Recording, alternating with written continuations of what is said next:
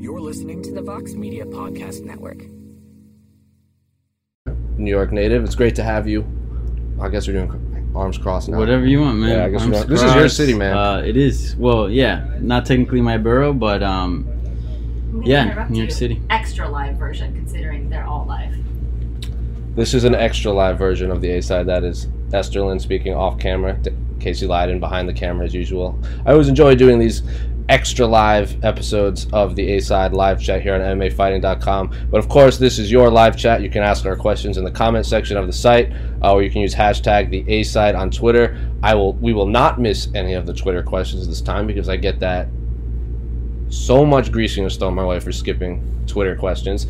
But Esther is going to read the questions this time, so I'm not going to miss any. And we're not going to have audio problems because I'm not controlling the camera this time. So there's no reason for you guys to comment on my Instagram about that. Don't tag me in audio memes. Don't comment on my Instagram. Don't tweet at me about audio, okay? I don't know what Casey's looking at right now.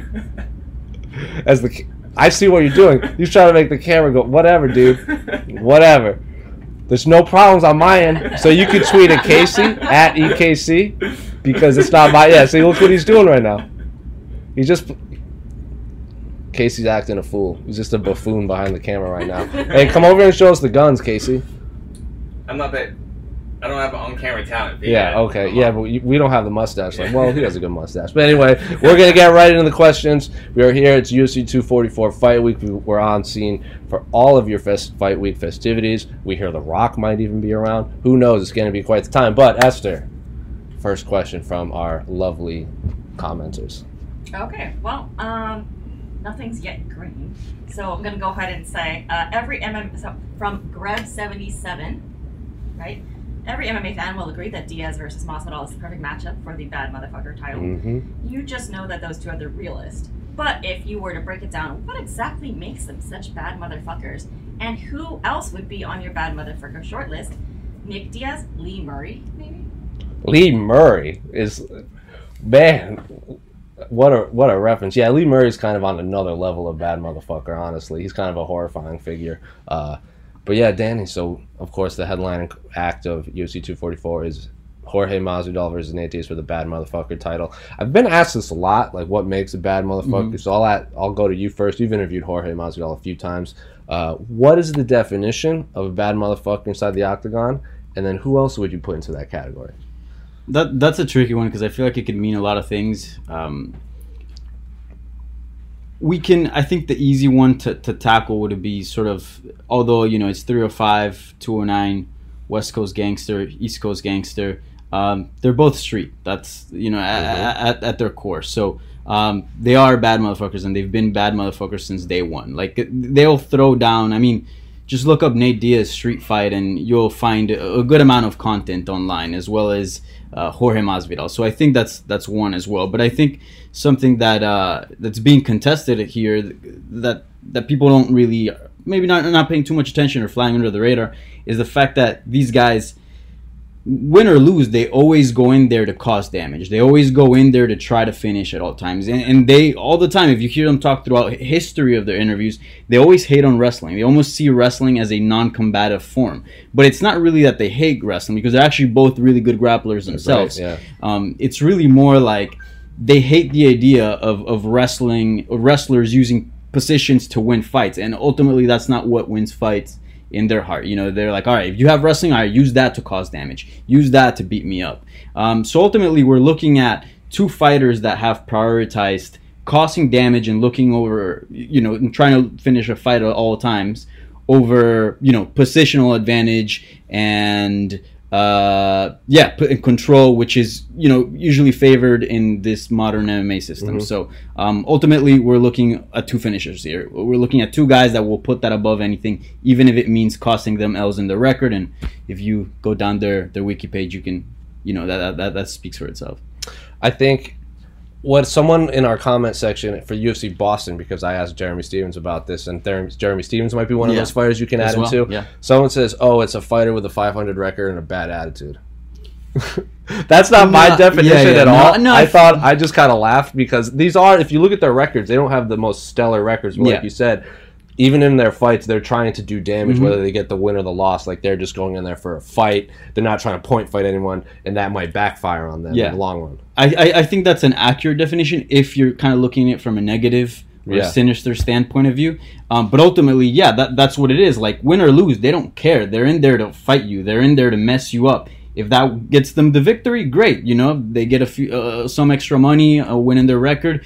But if they lose, they're not gonna stall to get a win. You know, that's not in their vocabulary. So I remember I asked Jeremy Stevens when I was in Mexico, and when I was asking the question, I knew it was silly, but sometimes you gotta ask stupid stuff to get good answers.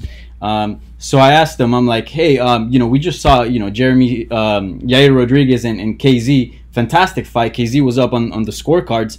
Look, if he would have, you know, take the foot off the pedal for 1 second, he already put on an exciting fight. Like, you know, just those last 5 seconds, if he would have just chilled, it would have made the fight a dud, right?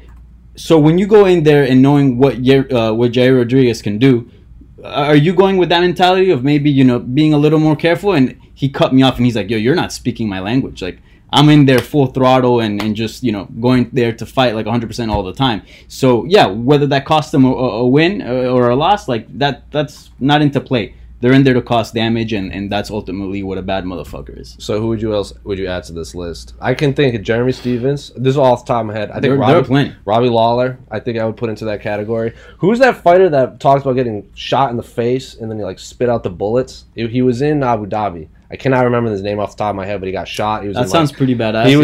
He was in England and he got shot, spit out the bullets, and then went to the hospital. I can't remember who he fought. He fought to a draw, I believe, on the Abu Dhabi card. But there are a lot of fighters. I put Korean Zombie on that list. That dude's trying to kill anyone. 100%. There's also different levels of it, and there's different components. Like I said, the one in the cage, also your lifestyle. Like, dude, Nate Diaz will throw down wherever, whenever. Same thing with Jorge Masvidal. I mean, the whole three piece with the soda. So I would add Mike Perry there.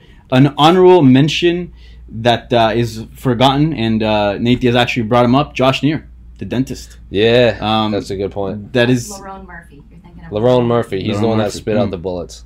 Yeah, there's a good amount. I think Darren Till got stabbed once before he fought, and even I talked to Tyron Woodley at UFC 227. He goes, "This is the first fighter that I fought that's like been stabbed in like a real fight." So I'm not gonna say anything that's gonna scare that guy. Well, what about someone like Brian Stan, who's actually like faced down army tanks in the desert and actually had to go to combat? Look, if you wrestled. He's not a bad motherfucker. We all know that. Bottom line, if you're in the UFC, you're a bad motherfucker. I think period. Right, but there's just different levels. You gotta add Justin Gaethje to that list too. Justin Gaethje as well. Donald Cerrone has Ryan Hall. Cerrone. Cerrone has the BMF Ranch. He was kind of the BMF before. Exactly. Our cameraman Casey wants to include Ryan Hall to that list. The baddest motherfucker out there. I guess so. What about Artem Lobov? That's a bad motherfucker as well. That's a bad motherfucker. 500 record. And who beat him? Ryan Hall. Yeah. Then we got to add everyone else to that list, right? Like Cub Swanson's got it. Well, Cub Swanson. Yeah, I mean, again, there's different levels to it, but some fighters more than others. Again, you just mentioned Robbie Lawler. Robbie Lawler is of that nature as well, but he also fights smart. And I'm not saying BMF doesn't fight smart, but he's also aware of, look, I need to do this to win this round. Whereas Nate Diaz, look, he's in there to mess you up at all times, whether they cost him the round or not. Someone says, "Shut up, Casey," about the Ryan Hall comment. Oh, is that Artem Lobov? Probably. It's not. I can't pronounce this individual's name, but any female fighters you want to add to this BMF list? Oh, dude, Livinha Souza. That's one of the most badass female fighters on the planet. Like she goes in there to scrap, and she also has like a little like thug street style to her. Wasn't she the one that was like, "I'm not here to sell bikinis, I'm here to break bones" or something like that before her last fight? She also learned English only from listening to hip hop. Yeah, dude, rap songs. Yeah, she's badass, and she has this little flow and this little swag that I like. She's badass as well. Who else? I mean, there's a bunch of them. Joanna Jędrzejczyk. Yeah, Joanna Jędrzejczyk is Rose. Thug Rose. Thug Rose as well. She's trained at the BMF Ranch regardless with Donald Cerrone. So I think there's going to be, off the top of my head, there's a lot in the lightweight division. I think that's been the most stacked division. Mm-hmm. Anthony Pettis, he's seen some crazy stuff in his lifetime. So you guys let us know who else is on the BMF list, because I'm seeing a lot of the stuff we're saying. I think we clearly missed somebody. AK Lee as well. The bad boy? Nah, that is one of the baddest motherfuckers I've ever met. If you guys see Alex K. Lee, ask him how he got his scars. You don't like that's a story in and that's of a scary itself. story. It'll give you nightmares. That's a terrifying story. But any you want to add, Esther, to the BMF list? No, but I wanted to get to the next follow-up question. All right, go to the next follow. Hit us with the follow-up. Okay, Hardy Har Har has a very good related question. Okay, of that idea, right, of that list you have in your mind, what current fighters would do well under the true BMF rules? The rules of UFC 1, nobody, no eye gouging, no groin shots, and no time limit. So just a fight. Yeah, no holds barred. So no weight cutting. Who would do, no weight cutting, who would do well in no holds barred? I mean, I think you got to look at people that have great cardio and durability, because you're in for a long fight, right? There's no rounds. There's no. I think Robbie Lawler would do pretty damn as well. Robbie Lawler would be a great one. I mean, the two guys fighting in the main event of UFC 244 are great picks. Yeah. Does GSP still count? He wants like 25-minute rounds. I remember he said that once. He's a lot of wrestling based though. I mean, Michael. The question was for current fighters, actually. Current fighters. I mean, pretty much everyone. Justin Gaethje would do damn well. Habib, he has cardio for days. He has cardio for days, and he can just grind you into the canvas. He's not gonna need like if he doesn't have to cut weight either. He just comes in and just throws down like he's wrestled a bear. For crying out loud. I mean, I think Demetrius Johnson would do fantastic. I mean, he would end his fights looking just as he would enter the first round. Like, I mean, he would do flips and push-ups right after his fights. But if there's no weight, if there's no weight classes, could he fight like a Daniel Cormier? Like, they get matched up like DJ versus Daniel Cormier? Because Daniel Cormier would do real well if that's the case. Because he has great cardio, great wrestling, good striking. Yeah, he got like Stipe would do well. Like, are we including all of these guys? Like, is Greg Hardy all of a sudden not cutting weight? Cain coming Velasquez, in like 280. Well, he's I know retired WWE superstar. Damon would like to suggest Tony Ferguson would be good at it. Tony Ferguson would be damn. That's a bad motherfucker. He could throw. He could head stomp you from his back. Who's the guy that Nico does? Price? Yeah, Nico Price. That's what I was trying to. Yeah, Nico Price would do real well. I think Tony Ferguson would be my pick. Cardio for days. Yeah, it's a guy that's always looking to do damage. Extremely durable, tough, skilled on the ground, on the feet. Yeah, that's a guy that if there's no time limit, I think he's one of the fighters that would benefit the most out of not having time limit. But then what if like Tony Ferguson, and if this is a tournament style UFC 1-esque matchup, like what if the finals is like Tony Ferguson and like Francis Ngannou? Is he just gonna get slept like right away? I wouldn't rule out Tony Ferguson out of any fight. Didn't he challenge Francis Ngannou? He just challenged John Jones. Oh, John Jones. Yeah, John Apparently, Jones. Like, I think I haven't looked this up, but I think they might have wrestled in college because he said something like, "Oh, I'm willing to go up 2 weight classes again and take you on, just like the old days," something like that. So maybe I'm wrong. So then, if that's Tony Ferguson versus Verdun. Yeah, someone says ankle pick. Someone says we got to add Valentina to the BMF list. Yes. She's a bad motherfucker. And someone says Clay Guida would be a bad motherfucker. Valentina goes the opposite of what you said. She will. Do we not see Liz Carmouche? Was that a bad motherfucker fight? No. So what are we talking about? Yeah. Her bad motherfucker stuff is outside of the cage. Yeah. Like when we spoke to her at UFC 238 when Jessica Eye wore the bulletproof vest and she's like she's not protecting her head. And then she kicked her in the head. Yeah. And knocked her dead. Like I don't know how much more badass it gets than that. She's awful. No, but again, Valentina will do things, in my opinion, in order to secure a round, to win fights. I mean, Casey brought up a good example with the Liz Carmouche fight. Yeah. And look, she's badass, don't get me wrong, but I think there needs to be, not a crazy element, but there needs to be a little bit of, like, I really don't care if I lose. I'm here to, like, mess you up. She's just here to break Rick. She actually cares about winning or losing. Yeah. Actually, that does matter, because then otherwise you would include all of the players. Yeah. And then there's no list. Yeah. I think I would have to make Francis Ngannou like the most bad motherfucker heavyweight at the moment, though. Well, Derek Lewis is pretty wild, too. Mm-hmm. Derek Lewis is a bad motherfucker. Yeah, he also... But he also had that weird a fight. BMF is tied to Iwasan. That's true. He will put... Look, Junior Dos Santos was ground and pound... Mounted him, was ground and pounding. The dude was still swinging. Like, look, I'm going to go out, but I'm going to at least try to punch you in the face once. Yeah, Tai Tuivasa is up there. He's willing to cause damage and doesn't really... I mean, he cares about winning or losing. Obviously, everybody does, but...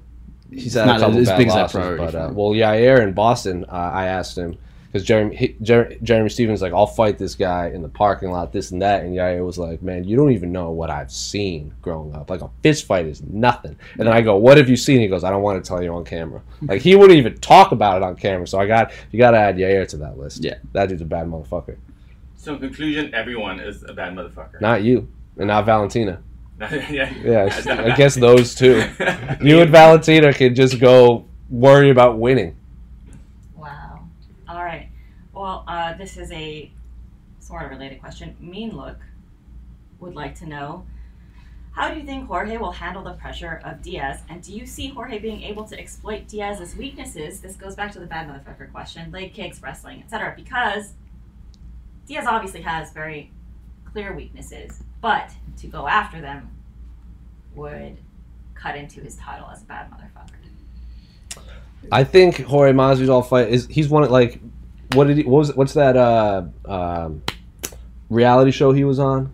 Telemundo? Yeah, he said coming off that show he realized like he was like trying to win, and now he doesn't even care about winning. He's just trying to do damage and hit the off button. Yeah. So, but I think he's like what Justin Gaethje is now. He's like smart. He's like intelligent violence. Like he's not just going to throw wildly. He's going to attack weak points, but do damage. He's not going to hit your leg and run away. He's just going to batter it and batter it and then knock you out. Yeah, for sure. I mean, there's still a certain element of like, you know, these guys train and they're clearly like elite fighters.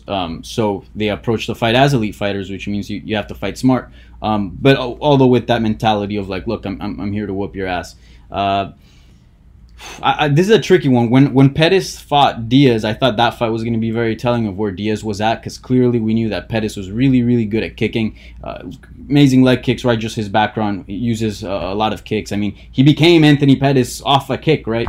So I was curious to see how Nate Diaz was going to look in that matchup, because we know that leg kicks have been an issue with him. But he was cutting the distance, and whenever Diaz threw a kick, whenever Pettis threw a kick, he threw hands to make sure, like, hey, look, you might hit me with a leg kick, but I'm going to punch you in the face. So I think Diaz has been a little smart and adapted to that as well. So I think we're going to mainly see boxing here. And how is he going to do with Diaz pressure? I don't know. I mean, this is a really, really good matchup. I'm on the fence about it. You think Masvidal just sprints out of his corner again? No. Because Diaz is not going to go for a takedown. It's true. People forget he did the same thing against Till. Didn't Masvidal get dropped in like 30 seconds? Oh, yeah. He did a kick. He did a spinning kick or something. And but Masvidal got dropped in like the first 30 seconds of that fight. He did. And then he was like laughing when he got dropped. So it's a bad motherfucker right there. Yeah. Laughing at Darren Till. That's going to be a good one. That's going to be a good fight. I'm still on the fence I am 50. I haven't made my mind goes. up yet. But the pressure is like the main question. I don't think Masvidal is going to have an issue with it, because he's got cardio for days too. He's got good cardio. He's got good pressure as well. And early in his career, like when he faced guys like Ali Quinta and a few others, he's also good at fighting on the back foot and countering, slipping. Yeah. And so he might even welcome the pressure. Up to how much extent, obviously, because that involves, usually that doesn't look good on the eyes of the judges.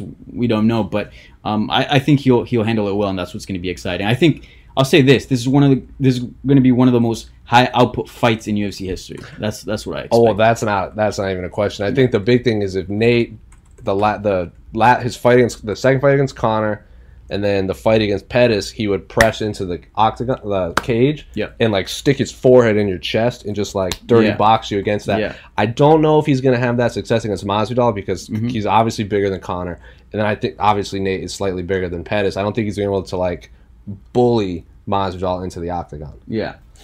Well, that I think we might even see that, because the Diaz have these things where they put you up against the cage, they dig their forehead onto your chest, and they go 3-6, 3-6 right to the body, and then as soon as you cover up to the body, they come up with either a 3 or a 6 up top. That's like vintage Nick Diaz. That's just the Diaz army, and they've been doing that for a long time. So we'll see. But again, Masvidal trains with really good wrestlers, and he's been forced against the cage for years, and he's dealt with that as well. But it's going to be a good one. I don't know, man. I'm really hoping this first round is reminiscent of Nick Diaz and Paul Daly. It could be. Yeah. The greatest one-round fight greatest ever. one. That's one of my favorite fights. That's up there. I mean, Cerrone Gallard was bananas too. And wasn't Shaq Congo Pat Barry one round?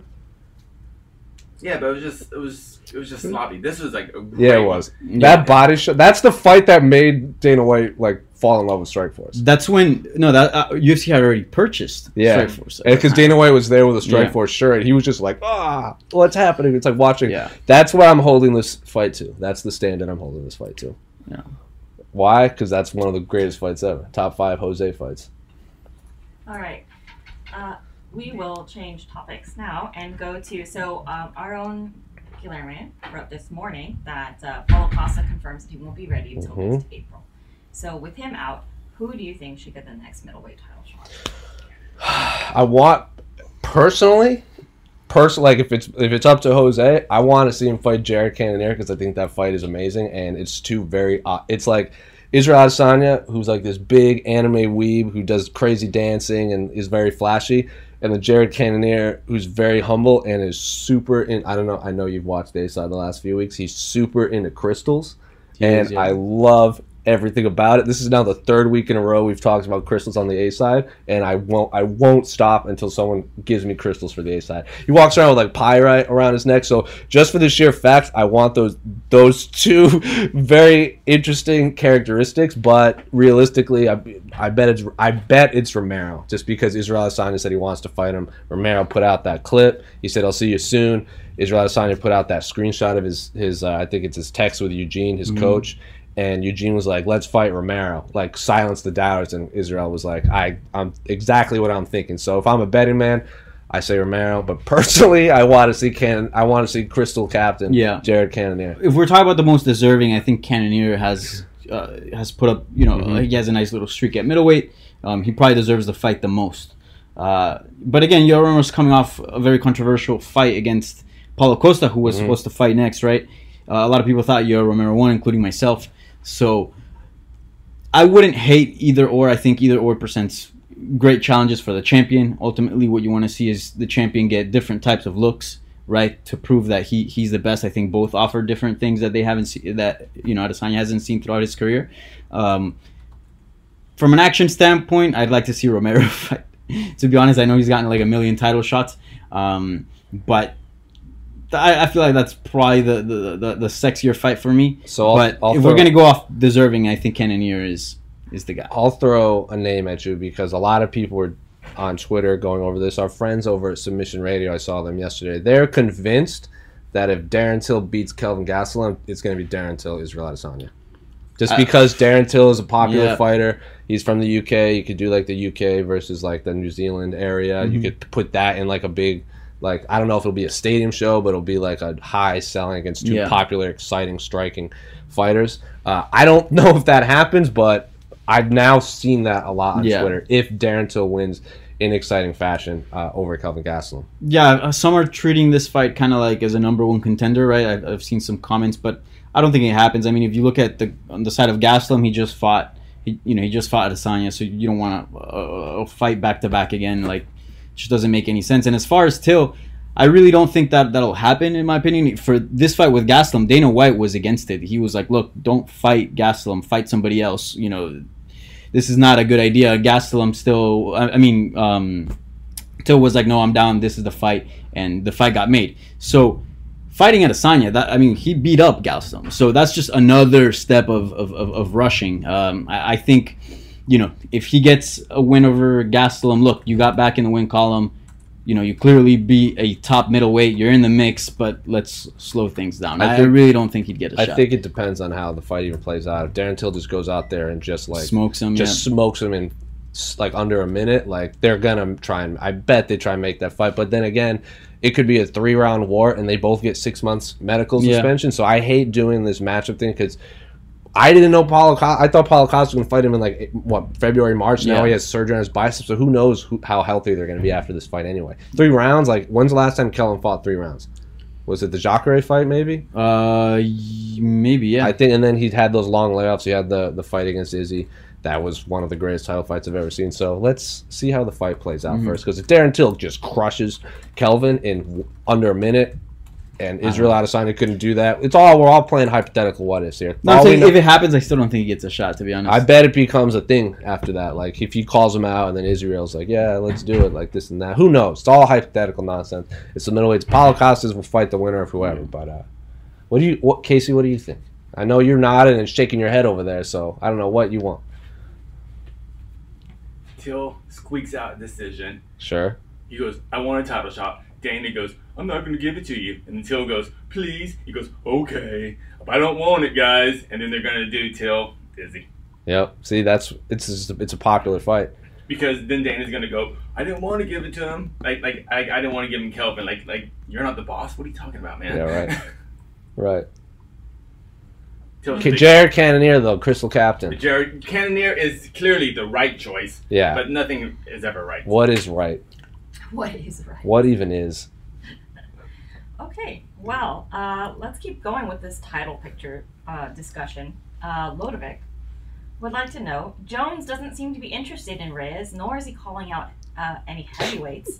So does Johnny Walker have a shot at becoming the #1 contender on Saturday? What is your take on the fight? What do you expect to happen?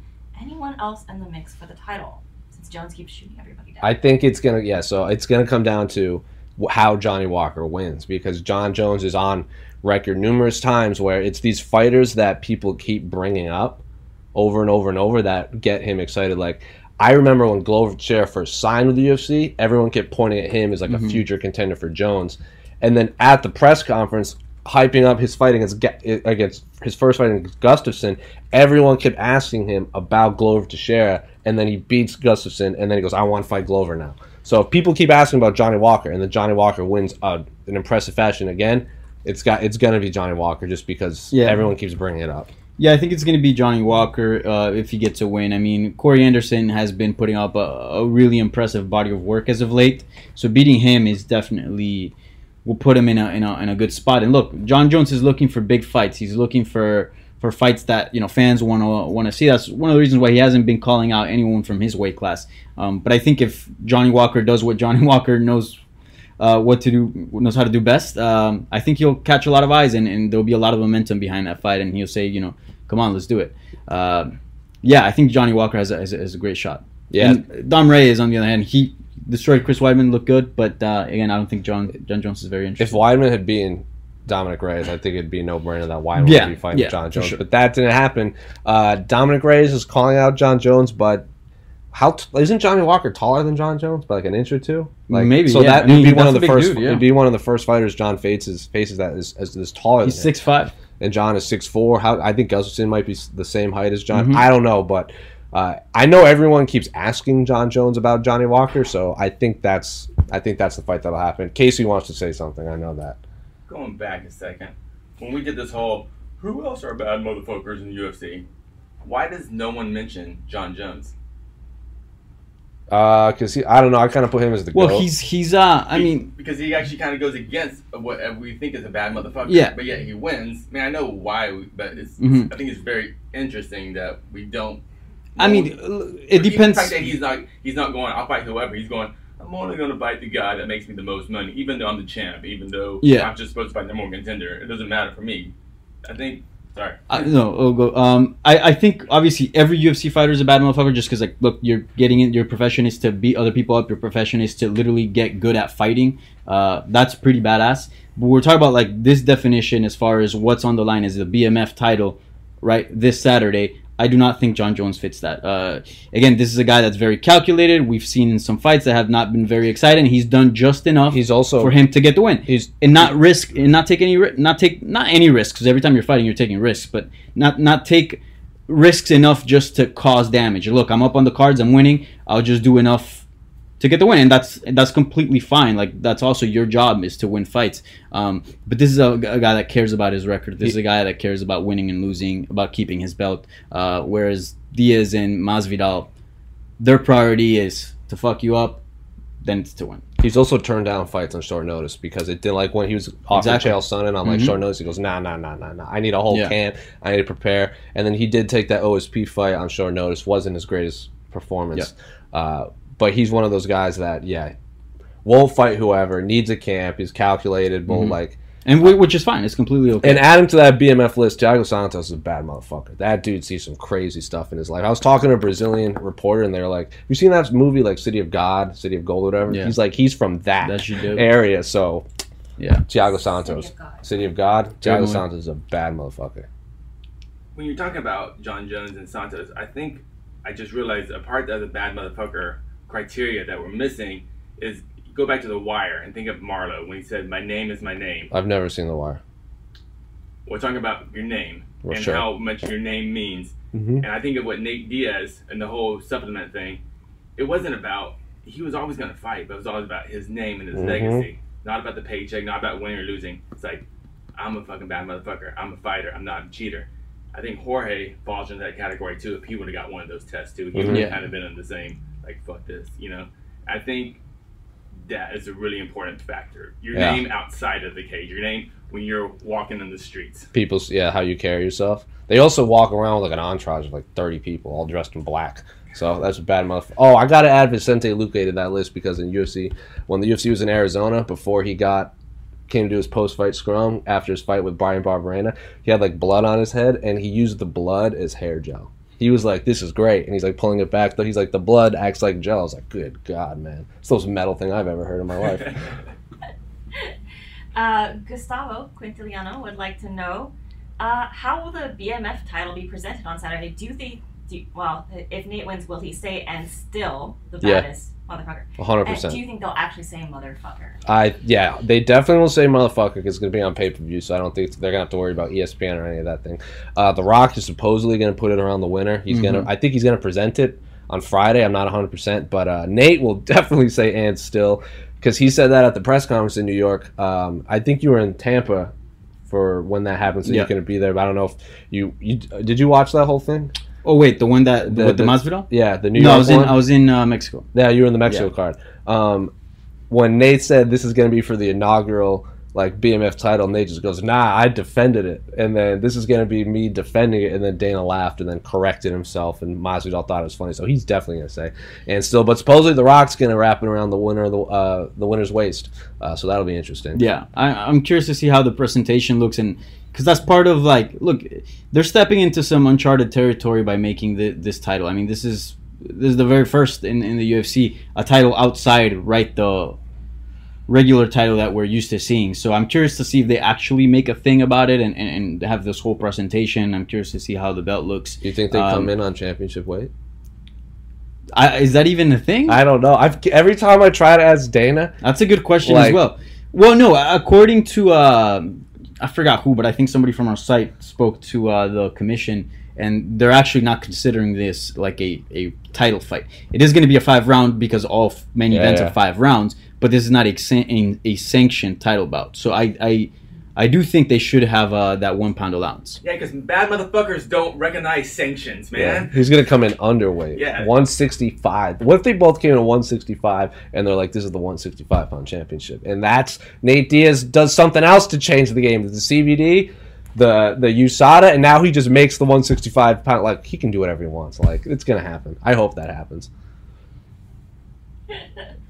In the comments on the live chat, Pulse Reloaded would like to know if you think The Rock will do the eyebrow. I hope so, man. The people's eyebrow. He's got to do it. I can't do it with the right eyebrow, but he's got to do it. I don't know. I feel like that takes away from the moment. Yeah, The Rock. Just give the belt. Look, you're the baddest dude in this company. And that's that. I hope he does. I was a big Rock mark back in the day. He gave me the eyebrow and told me to take a hike when I asked for his autograph once when I was like 11. Was never more starstruck in my entire life. Does he come in as The Rock, or is he coming as Dwayne Johnson? No, he's The Rock, man. He's The Rock. He's Rock Johnson. All right. Let's get on to another question. Now that I can't pronounce Big Loud Luigi, whatever. Let's make it up. Now that there have been a plethora of men's bantamweight bouts announced, can you break down what is at stake? Do they give Faber a title shot with the win over Jan? And is also at 135 really going to be a thing? Apparently. Yes and yes to both of those. I think if Uriah Faber beats Peter Yan, Henry Cejudo will fight. Will most likely fight Uriah Faber, but then Marlon fight is a weird one because if Marlon wins, he's not going to get another title shot. It's a fun fight, and I really like that fight. Casey's grimacing over here for whatever. He hates that fight. They should swap, honestly. I think Faber should fight Marlon and Faber Aldo. Faber Aldo 135. That's a good point because they fought at 145 at WC. Why not? Yeah, just do it. It's like, I mean, I like that fight anyway. I feel like if you make that fight. One of the big reasons why Aljo and Peter Yan, one of the reasons why they're not getting a title shot is because Cejudo's out, right? But one of the reasons why they weren't front runners in the beginning to begin with was because they didn't have a big name to put them over. Yes, we beat Pedro Munoz. Yes, they've picked up legit wins, but in the eyes of the casuals, right, they didn't have the Dominic Cruz name, the Uriah Faber name, right? That's why those guys are still in the conversation. By doing the opposite with Aldo and Uriah Faber, if Peter Yan wins or if Marlon wins, you're kind of putting him over. Like, look, you just beat a legend. You're kind of. So I think they both need each other. Or the legend gets a legit win, and you can justify the legend getting a title shot. Or they might just give it to Frankie Edgar at 135. Or Dominic Cruz is out there too. Who knows when Frankie's going to make his debut? I want Dominic Cruz to fight Frankie Edgar. I just like that fight. I think what's at stake here is what they're doing is just making matchups and. There is no plan. Let's see what happens. Let's see. Look at the BMF fight. There was no plan for this. It's just it happened. This carried momentum. It was the biggest thing to make. It was the obvious move. So that's how they go about it. Imagine if Uriah Faber picks up a huge win and all of a sudden he has a crazy call out and something happens with Cejudo in the crowd. All of a sudden that's your fight or with Aldo, etc. So it's just kind of like let's see what happens type deal. Yeah, because I want to see Jose Aldo even make 135 before we even talk about this. That's going to be... I'm a huge skeptic about that, and I'm concerned. I think he could potentially make 135 once, but again, a sustained run. We saw Pettis make 145, twice, was it? We saw... but it was clearly nothing that was sustainable. So can Aldo make 135? Yes. Can he stay at 135? That's the bigger question. I don't think so. Like Diego Sanchez at 145. Exactly. Looked real bad. He looked awful. So, or even Conor McGregor at 145 looked like he was going to fall apart. So I don't know. I agree with you. If he makes it once, I don't think he makes it again, especially on a quick turnaround. But I think the thing Uriah Faber has going for him is I think he's the only one fighting in that circle that Cejudo called out, because he also called out Garbrandt. He called out Garbrandt, Frankie Edgar, Faber, and Dominic Cruz, and Uriah Faber is the only one with the fight books right now. So if he beats Ricky Simón, like he did, like if he beats Peter Yan like he beat Ricky Simón, how do you not give it to him? Yeah, exactly. This is a fight to justify Uriah Faber getting a title shot, because Peter Yan is legit. He's a top contender. If you beat him, you should be fighting for the belt. And they're gonna use that video of I don't even think it was before Henry Cejudo even made his MMA debut. It was like him and it's like Uriah Faber was like, Henry, come here. This is my friend Henry Cejudo. He's an Olympic medalist. He thinks he might go into MMA, guys, and it's like Henry Cejudo's like 23, 24. So they're gonna use that clip of Uriah Faber introducing Henry Cejudo to the MMA world. Full circle. So basically, no way Yan gets anything from this fight. No, because he just beats an old guy. No, but he beats a name. Depends on how he beats him. He beats a name, and look, that's kind of what he needs at this point, right? Because we know he's legit, so he's not going to prove anything that we don't know, and he just needs a big stage and a big name and a highlight reel enough to create some traction in order for him to get a shot. Who did he beat?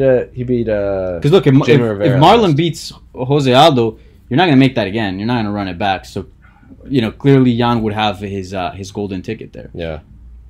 And then Aljamain is still on the shelf, so he's also a player you can insert into that. So there's a second part to this question, actually.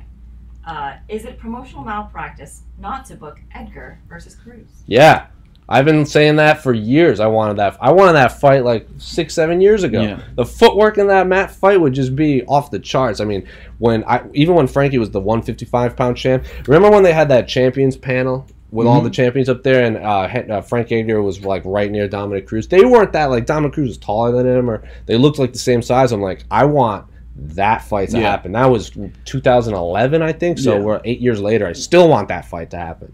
Yeah, ideally that's a pretty good fight, but we still don't know. I mean, what's the status with Cruz? Has he even put out a return date? I think he's still dealing with injuries, right? Yeah. And those injuries are lingering, right? So who even knows if he actually comes back? And with Edgar, we haven't heard much about a potential date for him wanting to get down to 135. I mean, the last time I heard Edgar in the headlines was him begging for Conor McGregor to fight him basically. But it looks like that's not going to happen. So I think again that conversation is a little premature, given that we don't have much information. Yeah, on and Frankie this. still hasn't even made 135. Like he's like, Yeah. I can make. But I can make it. I've He'll seen him make in it, no person. sweat. He's not a big dude. I'm sure he can make it. But I also asked him at that Dominance MMA media day, like, because he wants the Conor fight, obviously, but he wants he's gonna You try and spoke to Frankie. yeah, he's gonna try. He wanted a deadline because if he's gonna make 135, it's gonna be a process. Of course. But if he's gonna fight Conor at 155, he's gonna try and Yeah. bulk up. So he's kind of in this weird phase where, say he fights Conor at 155, he goes up, but if he goes to 135 and fights Dominic Cruz, he's gonna have to cut down. So he's in this. He wants to set a deadline. He said, but he didn't give me an exact date. Yeah. If we see Frankie this week, You should we'll be make sure to ask him that, because it looks like the Conor McGregor fight is not happening. So Yeah, definitely not happening. What are his plans moving Because forward? apparently Conor even offered to donate his purse to charity, which I don't think is true either. But that's another story. Yeah, to this Proper 12 charity, I heard. Yeah, right. Wait. Go back. What did you say? What's not happening? The McGregor Frank Edgar fight. Oh, okay. Because that's not happening. He wanted to fight him in December on a 3-round fight, and Dana was like, "No, you're gonna headline, dummy." Okay, just checking, because apparently apparently in an interview with the Schmo just now, Yeah. Dana confirmed. Just now. That was Just yesterday, right? Yesterday. Sorry, Dana confirmed the date. So For Conor. Oh yeah, it's gonna. Conor, which is the 18th, right? January 18th. It's like January Yeah. or something. It supposedly comes down to Gaethje or Cerrone. I think the Cerrone, yeah. Cerrone fight is so dumb right now because Really? Cerrone's lost to that's who's he's lost to Gaethje, and who did he lose to before that? He's on a 2-fight losing streak, right? Ferguson, right? So those are 2 fights that Conor could have, and he's taking the guy that lost to both of them. Connor's coming off a loss as well, Sure. so you pair, usually losers with losers, right? And winners with winners. I think that makes sense. And look, if you want to get more fights out of Conor McGregor, you gotta ease his way in. And I'm not trying to throw shade at anybody, but if you, I mean, obviously I wouldn't fight anyone, but if you were to tell me to fight Justin Gaethje or Cerrone, I'd probably go with Cerrone. Here's my thinking: the UFC is going to book Cerrone versus McGregor because historically, he did not like when I asked him this, but Donald Cerrone does terrible against southpaws. He does awful against southpaws. Whenever you fight southpaw, Yeah. I lean heavily towards the guy he's fighting. Conor's a southpaw. Donald Cerrone has all of the records in the UFC. So if Conor beats him, they're going to be, he beat the guy that has all the records, and they're not going to even talk about his last 2 losses. So I think that's what they're going to try and do. I also agree with you. The Justin Gaethje fight is a terrible idea for Conor McGregor, but I kind of want that fight for Justin Gaethje because he deserves that fight. If Habib, he should be fighting for the title after Tony Ferguson and Habib. So I think the Gaethje McGregor fight is awesome, and if Conor beats Justin Gaethje, you could make an argument he deserves a title shot after that. Yeah, of course. So that is a big if. Yeah, I don't know. I really like. I'm more towards the Cerrone one. I understand, promotionally. Plus Cerrone, I'd like to see him get a nice fat payday. I think he has a. I think Gaethje has a little bit more life left in the sport than Cerrone does at this point. He's just been around longer. So look, if your days are coming to an end here in the sport, get that big money fight. Then who does Justin Gaethje fight? That's what happens when injuries, when you skip the serving contenders, when you make fights that are not supposed to happen, right? At title fights, this is a problem that the UFC brought upon themselves, and someone's going to get screwed over. That's the fact. Didn't Poirier just have surgery too? So it's not like he's going to be out for a bit. Look, ideally, in my opinion, you keep Conor McGregor away from the title. Why? Because it's going to be first of all, I don't think he beats Habib anytime soon. We saw that fight; it was not competitive. I don't think he beats. Second of all, either. Him with the belt is a problem because he's going to want things, whether it's stake at the company, and there's going to be some maneuvering going on with the belt that's going to put the belt on ice. Contenders are going to get screwed over. Look, there's plenty of top contenders that are willing to fight for the belt. Have Conor McGregor be kind of in that money weight. Have him fight Donald Cerrone. Then have him take on the winner of Diaz Masvidal. Just keep him busy. Have him doing fun fights, and that's how ideally I'd like to see him. And look, if he picks up enough fun wins, then maybe you go for a title shot. But right now, Ferguson needs that shot. After that is Gaethje. It'll probably be March, right? I think that's when Habib wanted to return. So we have to wait for March, and then which means the winner of that, if they do fight Gaethje, Gaethje's getting basically set up for a whole year. Yeah. So doesn't want it. Yeah, exactly. Casey's annoyed right now. I don't want a year without Justin Gaethje in my life. I'm mad at you just talking about this. I know. I want Justin Gaethje to fight every single. I'll watch Justin Gaethje fight this Cameron. I'd be excited to watch that. So, but like, who else is out? Like, I don't want to watch Justin Gaethje versus Dan Hooker. Like, I like that fight as a high level martial arts fight, but like that fight doesn't do anything for him except keep him busy. It's just a placeholder fight. I mean, I hate those. That's the problem with the way things got handled at lightweight, and someone's gonna get screwed over. Like, whatever course of action you take, or what the UFC takes, there's gonna be some negative side effects to it. Whether it's Justin Gaethje sitting out, whether it's putting up McGregor against Gaethje and then have him not ever fight again potentially, whether it's Cerrone not getting that big money fight, whether it's even Tony Ferguson getting screwed over. I don't know, but there's gonna be some sort of adverse. Don't put that into the ether right now. Look. At this point, nothing would surprise me. But it sounds like the person not getting screwed over will be McGregor. McGregor can fight anyone and make money. He's the only person that will not. I mean, he's in a position that he can't get screwed over. Whoever he fights, is gonna be a big fight. Whoever he fights is gonna make a lot of money. I don't think Khabib's getting screwed over either. I think Khabib's. I mean, he's the champ. He can't. No. I mean, he's got to fight Tony Ferguson. I don't want to think about any other fight for either of those two men. It's like you guys were at UFC Vancouver, and both Justin Gaethje and Donald Cerrone was like, yeah, Tony Ferguson's fighting for the championship. Like, that's it. I know Ali at the media day and Justin Gaethje, both of them told me that Justin Gaethje deserves the shot over Tony Ferguson. And in my mind, I'm like, shut up. I don't want to hear it. It's Tony Ferguson, Khabib Nurmagomedov. End of conversation. What do we got? Sorry. Soylent, sponsor the A-side. You want to cue that? No, you interrupted me with a random Soylent news. I can't wait for the people. You know, people only listen to this sometimes too. It's gonna be hilarious to hear all this argument. Arguing. I'm not arguing. I'm just saying fact. You weren't queued up. Oh, okay. One of the comments going through the chat a lot is, because it's happening this Friday, the press conference, people want to know about Colby Usman. What you guys think? Who's gonna win? Blah blah. I don't know who's gonna win, but that's the fight that makes sense. I mean, even Darren Till was like, say what you want about Colby Covington, he's still a good fighter, and he's the rightful number one contender. I mean, it's a no-brainer. Maybe not the most exciting fight. Like, people obviously care more about the BMF championship, but it's the fight that makes sense, and I am looking forward to that fight regardless. Yeah, it's a good fight.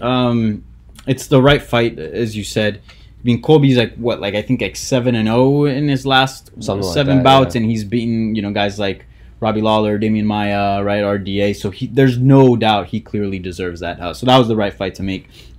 This is such an interesting fight because it's kind of the opposite of what we're seeing with the main event of UFC 244 in the sense of two guys with kind of opposite styles of the guys that are fighting, and for some reason, the fan base has more of an appetite for this type of fight involving Diaz and Masvidal than they do for the actual what's considered the best fight, right? Because it's involving the two best guys in the weight class. So I think there's something to be said there about kind of the appetite of the MMA fan base today. It looks like we're going more closer to boxing every time, which is more of the show. And again, the excitement and the actual which two are the best. So yeah, I think it's a fun contrast that we're getting between this main event and the main event at UFC 245. And it's weird because this fight we're going to see on Saturday, everyone, like you see in the poster where it's like the censored was the parental advisory logo, and everyone when the press conference went off, everyone was like, "Don't let your kids watch this. Don't let your kids watch this." Jorge Masvidal and Nate Diaz have an immense respect for one another. Like they're not going to talk trash. That's another. On the flip side, Kamaru and Colby Covington despise each other, and they're going to talk all the trash. Yet people are still more interested in Jorge Masvidal versus Nate Diaz, regardless of the no trash. These two matchups couldn't be any more opposite as well. Even in the making, even the stylistic way that they fight, exactly. Even in the making of the actual fight, this fight with the BMF belt, it came together super naturally. While this other fight, I mean, Colby's deserved the shot for forever.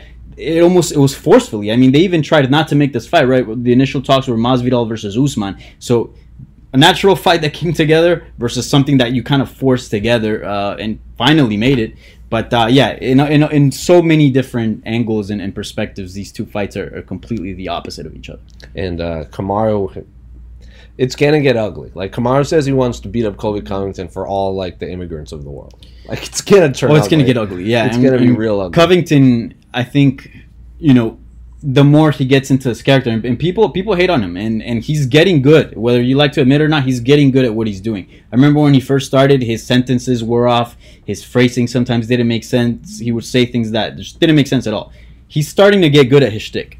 And while he's also getting good at it, he's also exploring new frontiers and barriers, right? We saw when he beat Robbie Lawler and he mentioned the Matt Hughes things. Each time he's getting, he threatened to slap his boss with the bell, right? Dana White. Each time the dude keeps pushing the line. He's getting into beef in the gym, right? The gym energy is, not the greatest between him and Masvidal. I think it's Colby versus everyone because like Joanna wants. Yeah, no, there are some guys that like him. I was at ATT and I saw some people say what's up to him, and there are people that like him at ATT. I also witnessed. I don't want to get too into it because it's a little bit off record, but I also witnessed. Yeah, it's camp. I also witnessed Masvidal arriving at ATT while Colby was leaving, and that was interesting. So yeah, each time is just he's kind of pushing the boundaries. So I know, as you mentioned, it's going to get into some ugly territory as far as the trash talk. And everyone thought between this Usman fight and on Colby. Saturday would be the one with all the. Oh no! This is the chillest fight. This is the chillest yeah. fight. Like the press conference was real weird. They talked about like veganism and all that stuff and Scarface. That was like one of the worst press conferences in the history of the UFC. That was the worst press conference in all of sports I've ever seen in my entire life. That was horrible. And then they just stared down, and that was a wrap. And yeah. I'm like, I love it. And honestly, I know this is like super off topic, but like this fight kind of needed the whole USADA thing that happened last week, because if you look at all the interviews, it was kind of like the same redundant questions because they're not going to talk shit about each other. There are no layers, no new storylines. It's like, all right, you two are fighting for the BMF belt. How do you feel about that? Did you ever think this moment wouldn't come? You guys have been fighting for a long time. It was kind of like just, not that much of a build-up, and I feel like it needed. I know it's a little bit random off topic. It reminds me of the Anderson Silva Nick Diaz fight. Like they didn't talk any trash. That was just a fun fight. I loved that fight too. We got hopefully. Oh man, if Nate Diaz lays down in front of Jorge Masvidal, does the paint me like one of your French girls poses? I'm in on that. I actually really appreciate that they're not trash talking. I agree. I think it proves that doesn't need to exist to sell a fight, which helps actually de-escalate some of the really ugly trash talk. And Masvidal has been a huge proponent of that. He's like, look, I can talk shit if I want to, but at the end of the day, like the reason why this fight proves, and I asked him that in Mexico, and he spoke to it in lengthy Spanish. He's like, this proves that you just need to be a bad motherfucker for people to want to watch you fight. Like I don't need to. This fight sells itself. Like this is ultimately like what fighting is about. Like you should be excited to watch me fight, not talk. So again, this is an example, and he hopes that this fight with Diaz. It's funny. It's almost like if he's like being like a teacher and setting an example for the fellow students, which is funny. Students of the fight game. It's gonna be an interesting time for sure. Let's go off here a little bit on the side. A question from SJY. Long-time commenter. Yes. Can you give a grade to Bellator and UFC and Rory on his free agency? Did he meet Bellator expectations in terms of revenue and ratings? And then did the UFC miss out on not re-signing him? I don't know about the revenues and rating things, but like he became champion, so it's not like like he became champion and lost to he beat and lost to arguably the greatest Bellator fighter of all time. It's I think it comes down to Douglas Lima and Patricio Pitbull as the greatest Bellator fighters ever. Michael Chandler's like in that category too, but Pitbull obviously knocked him out.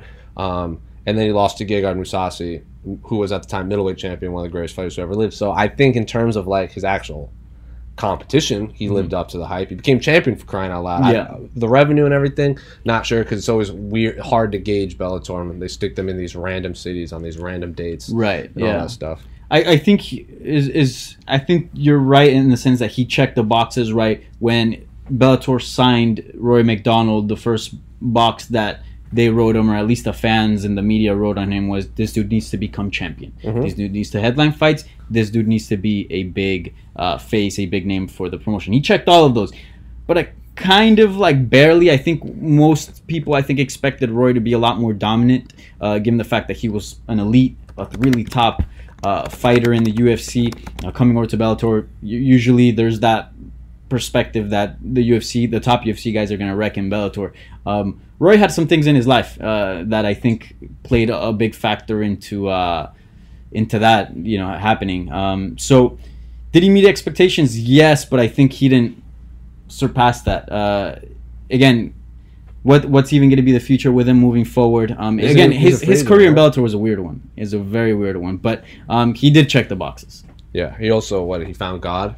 So that was John Fitch thing was a weird one. Yeah, he's been, and it's interesting because I don't know. I talked to him, for example. I talked to Lima. He's also a big believer in God. I think he has like a Bible verse on his Instagram page. That's how I realized he was a big follower of Christ, right? So then I asked him, did you have those same reservations when you became a Christian about your fighting career? And he said, yeah, it was tough at first, and he kind of agreed with what Rory's is going through. But then when I look at him, I kind of don't see the same thing I see when I look at Rory. There might be something else to it. Maybe I'm reading more into it. I don't know, but it just seems like Rory's clearly a different fighter. He's still a very good fighter, but just not the fighter he once was.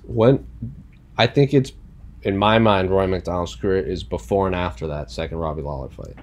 I don't know if he physically ever recovered from that fight, because the next fight, a big one, yeah. He lost to Stephen Thompson, and then his nose was a big problem, which hasn't been recently. But yeah, still. So I think in my mind it's before and after, because I remember leading into that Robbie Lawler fight, that Damian Maia fight, I think it was at 171, 172. I can't remember the exact event. That was I loved that fight. Yeah. That was a very exciting Damian fight. was up on the scorecards, right? Yeah, I remember early. Yeah, even the first Robbie Lawler fight was really good. I think that was at UFC 167. That was the GSP Johnny Hendricks card, and Chael and Rashad fought the co-main event. So all those fights was really exciting. Yeah, the Jake Ellenberger fight was kind of a dud, and the very next fight they booked him against Robbie Lawler, if I remember correctly, and Robbie Lawler won the first time too. So in my mind, it's before and after the second Robbie fight. Yeah, I think that's a key factor as well. There's a bunch of factors as well. I think something that Dana has always alluded to was there's only so much fight you have in you, right? And how much fight did he actually give out in those performances, where now that he's stepping in the cage, he still has all the skills that he's developed throughout the years. Yes, he's still a world-class fighter, an elite mixed martial artist, but does he have that dog in him, right? It's tough. It's tough to go back to those places and dig real deep. You can only do that so many times. He only has one finish in Bellator when he submitted Paul Datelin. All the other ones were... Yeah. That's the thing. I don't understand this whole... He's not the same fighter anymore. When he's always been that fighter. Yeah. People just choose not to. They just ignore the fights they want to ignore. Like when he fought Tyron Woodley. I love that, but he dominated that right. fight. Tyron Woodley, but we didn't go. Oh, he didn't finish Tyron Woodley because he loves God. It just seems that he's always been the same. But he's just more honest, and he's actually talked about regretting being honest to the media. Yeah, but in that type of performance with Woodley, he wasn't forced to dig deep to get a victory. You know what I'm saying? Whereas he's been put in some situations in the UFC in his past where he's been, because nobody wants to get into those type of wars unless you really have to, right? Unless it presents itself. But when the option was offered to him, or when the option presented himself in a fight, he did have that escape to, okay, let me bite down on my mouthpiece and dig deep. Whereas here, it seems, he can have those type of performances, very clean performances like the Neiman Gracie, Tyron Woodley. But when the fight gets dirty and when the fight gets tough, it doesn't seem like he has that same grit in him. He said he also... What about the Lima fight, the first one? That was an unbelievable fight. Both guys nearly died. That was an amazing fight. I think choosing to ignore something. I think what I was referring to... No, for sure. What I was referring to is after that John Fitch fight, he said he had reservations about physically hurting another human being. And if you're a fighter, that's a big problem if you don't want to hurt someone. Because he's like, it's hard for me as a Christian to want to physically assault another human being for money. That's pretty much that's in my mind. That's the big change. I've heard a lot of fighters like you said, but the fact that he associated with God is why people Yeah. That's a good point. It's also, again, this is still very early. Lima said it took him a while. He said it's tough at first. It took him, maybe it's a transition period. Maybe it might take a few fights. Maybe this is the Rory that we see moving forward. I don't know. Yes, time will I tell. have to interrupt. Go ahead. Okay, there's been some news. News. Is it Darren Till news? Yes. Yeah, so Okay. I heard Darren Till got his visa issue squared away. Yeah, So- his visa issues are squared away, but he'll be late, so he won't be at the media day or the open workouts. Just so you know. Rats. He will be available to interview after ceremonial weigh-ins on Friday. Sick. He's not coming until late tomorrow. So just like I imagine it's going to be like a big scrum of everyone. Yeah, it's funny because the UFC sent out a press release and it says due to a delay in travel, but Brett Okamoto had already tweeted like 45 minutes ago that it was a visa thing. So Yeah. I mean, we've been hearing about that visa issue for a little while. Like, I mean, he's good. He's got a criminal record, so yeah, that's a Oh, problem. Wow. Jesus, throw him in.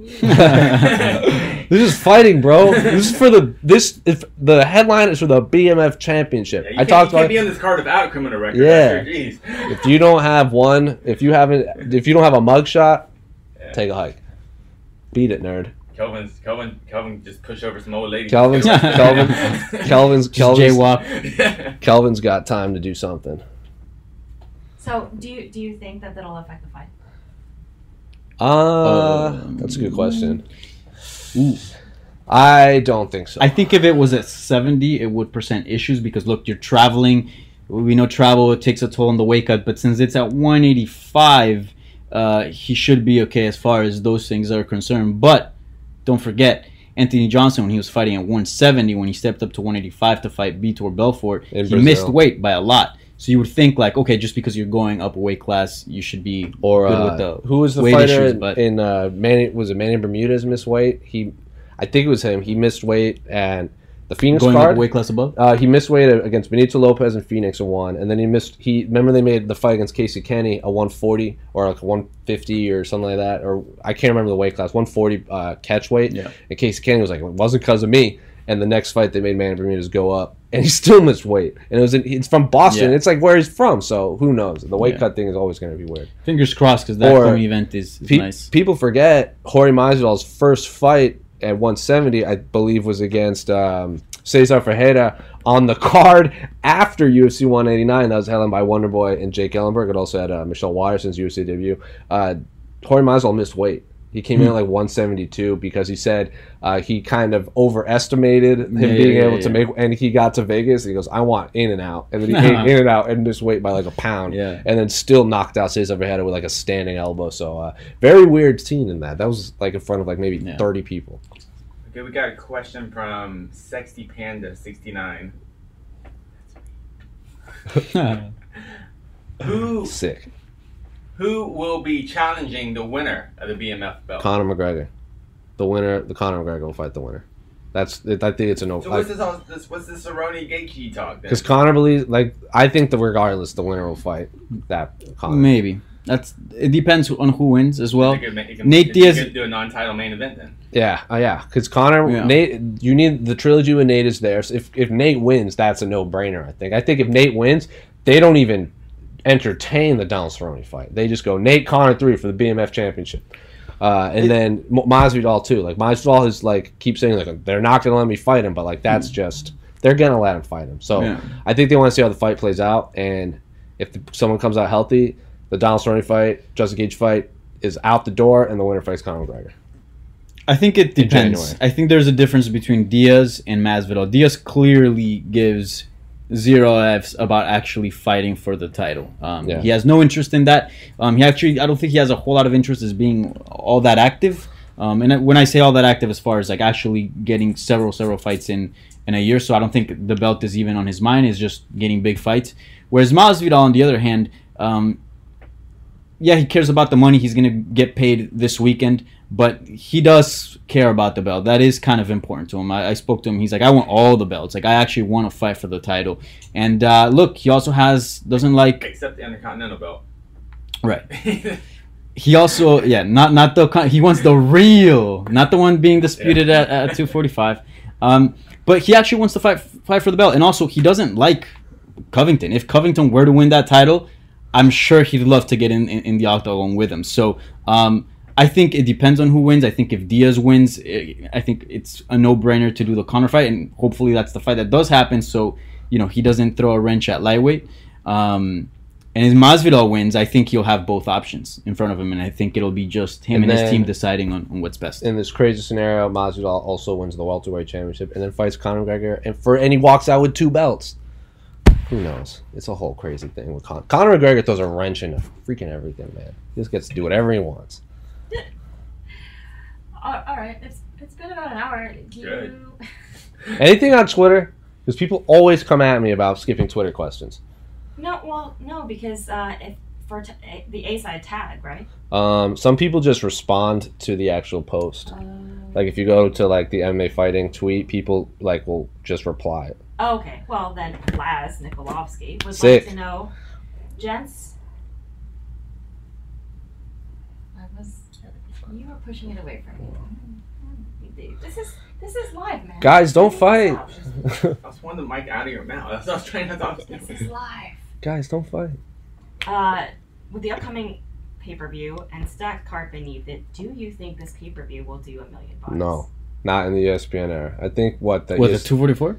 Yeah, this one on Saturday. He's asking if this fight will do 1 million buys, and I don't think it's even going to come close. I think the days of 1 million pay-per-view buys are out the door for a while. I think when Conor McGregor fights, that will be the telling of how much this one could do. Because I think UFC 240 241 was like the first successful pay-per-view ESPN Plus had, where they had like 300, 400 pay-per-view buys. Because it's all you have to pay 241. Yeah, the Nate Diaz, Pettis, DC, Stipe one. So it's I don't think this does even close to 1 million buys. Okay. Not that I'm fact checking or anything, but like where did you see? Because I haven't seen. That's the thing. As soon as like the UFC went to the ESPN, I honestly haven't seen much reports about actual pay-per-view buys. I think it was our Uncle Meltzer. Okay. Or someone maybe Dana said. I can't. All I know is someone said 241 was the first like real successful ESPN Plus pay-per-view. And all the whispers from the managers that they were like, everything's a low. Yeah. So I don't. And it's a lot of whispers.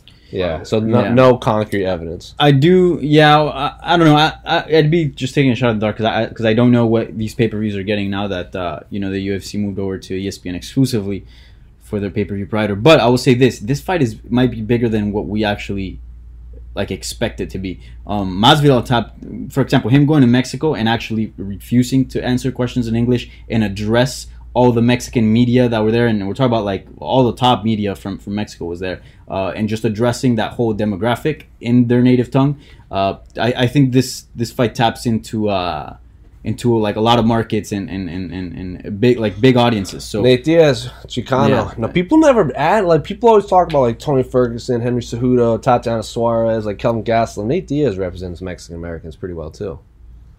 I feel like he doesn't rep though. Like, no, he doesn't but come I'm out saying with the like Mexican he flag. doesn't rep, but like my family, like my Hispanic family, completely associates with Nate Diaz. Like, because Jorge Masvidal is obviously Cuban, but they go Nate Diaz, Chicano. We gotta root for him. So I think people don't talk about that enough. I know Stitch Duran just talk about that all the time. He'd like talk about Nick and Nate being these representative for the Mexican American community. I don't know. This site's big, man. When I was going to Mexico, the lady that like helps you like check the bags in. I had so the way like. Whenever you check out equipment from Vox, they put in a tape with a job code. So mine was like UFC Mexico something. And she's like, "Oh, you're gonna cover the UFC fights." Oh, and then she kind of recognized me a little bit, and then she went on to say like, "Oh yeah, me and my husband are trying to get fights for the UFC 244 card, Masvidal," and like I was just like, "Whoa," like.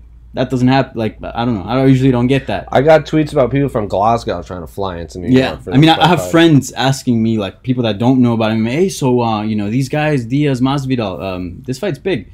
I think The Rock being there is going to be a big deal. Donald Trump supposedly going to be there. Oh, yeah. I've heard Secret Service is already like scouting out MSG for all that kind of stuff. So very eclectic demographic. I mean, we're going to be there. MMAfighting.com. MMAfighting.com. That's when it's a big event, obviously. Yeah, we have 4 staffers at this event. That's how you know it's big. Cuatro represent. We out here. Cuatro. That's 4 in Spanish. Yep, it is, Casey. Tell me more. What comes after Cuatro? 5-0. No. Where are you from? I bet you're from Houston. The fucking World Series champs tonight, please. Please. Who are you saying please to?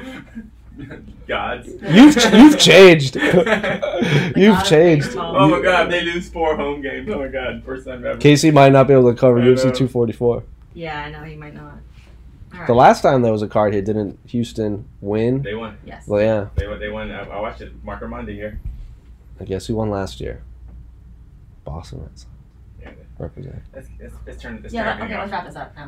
All right, so that's it for the A side. I had a great time with Danny Segura. We actually got to do the, as Esterlin called it, the extra live A side live chat. But for Jose, this is Danny. This will go up on iTunes, Stitcher, Google Play, SoundCloud, all that fun stuff. We're here at UFC 244, so actually just stay on the YouTube channel because we're going to go to open workouts tonight, media day tomorrow, ceremonial weigh-ins, official weigh-ins, the Rock press conference, UFC 245 press conference, and of course, fight night. You'll hear both of our lovely voices. Casey will be manning the camera. Esther will be doing what she does better than anyone else on planet Earth, taking some amazing photos.